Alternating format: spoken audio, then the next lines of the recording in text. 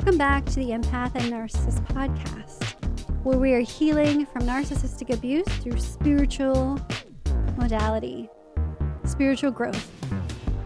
I am your host, Raven Scott. If you're new here or an old-time listener, I'm going to be doing episodes that are shorter and more consumable so you can gain support from me on a daily basis, minus Sundays.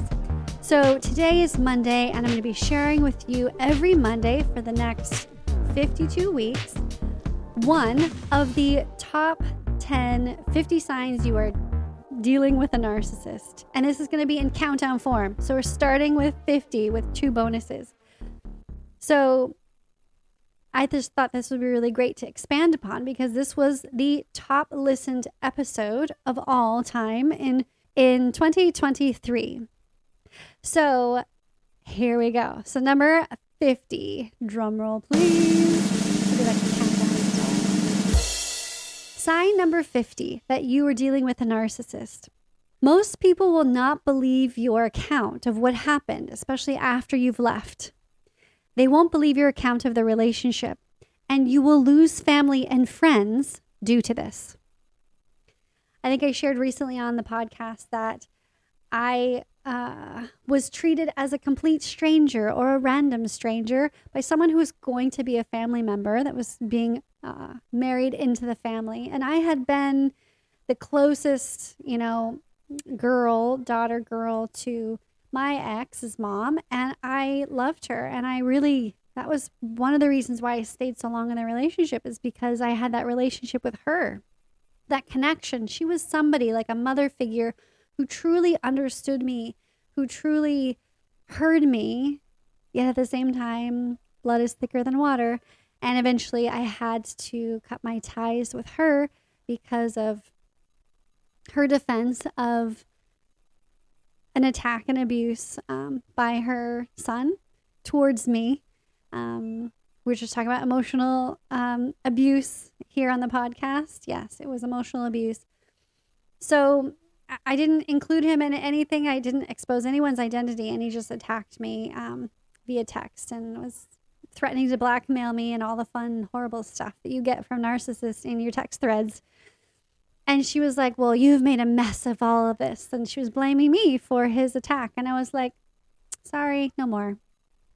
So they essentially play the victim once you've left. They tell everyone their sob story. They make a new narrative of they're the bad guys. You're the crazy one. You left. You were the one abusing them, or whatever the heck it was. You're not loyal. You're not responsible. You're not loving enough. And they feel sorry for the narcissist because they paint a really good sob story. And so they gain all the supply and the support from the friends and family around them. And in relationships, we have these relationships with those people too, because we were together with them. And so when we're not, you think, well, surely they won't believe him, because you know in your head that he or she, they're wrong. And there's no way that they're going to believe them. How could they? But they do. That's the problem. They do. Most people won't believe you and your account because the narcissist is so good at their smear campaign. So this can create a lot of anger, a lot of frustration, right? Because it's not fair. It's not the truth. I'm not the bad guy. I'm the victim here. Why are they getting all the attention of being the victim? So it's your job to self-care and to just chill out, ignore all of that, and yes, mourn the loss of those relationships that you thought that you could hold dear when you had connection with them during that relationship with a narcissist. So that's what happens. You lose family, you lose friends, and you need to focus now on who in your sphere has decided to not continue contacting the narcissist, right? Those are the loyal friends who you can rely on, who I guess took your side, you would think the right side, but they're not loyal to the narcissist. They don't go report back to them. That's the tricky thing, is like, how do you really know? Did they really cut them off? I guess time will tell. But finding new family, new friends that support you spiritually in your journey, and that don't believe the narcissist and are narcissist behavior aware, they're trauma informed, getting therapy from a therapist, which you can always do at betterhelp.com/empath to help you really see that you are not the crazy one. And yes, you may have reacted, in your reactive abuse crazy, but that's normal because they push your buttons for so long and so far.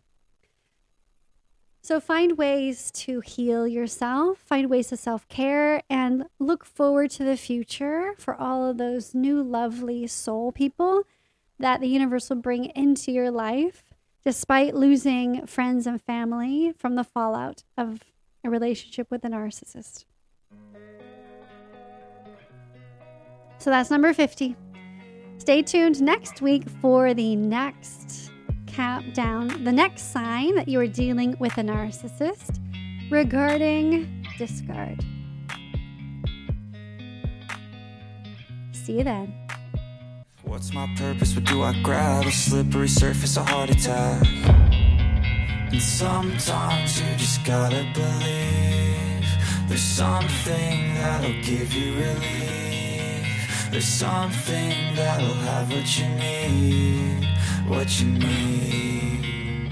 We're broken, it's tragic, we're not all elastic, but maybe there's magic, believe you could have it. And I know of sadness, the anxious and panic, the infinite vastness of all that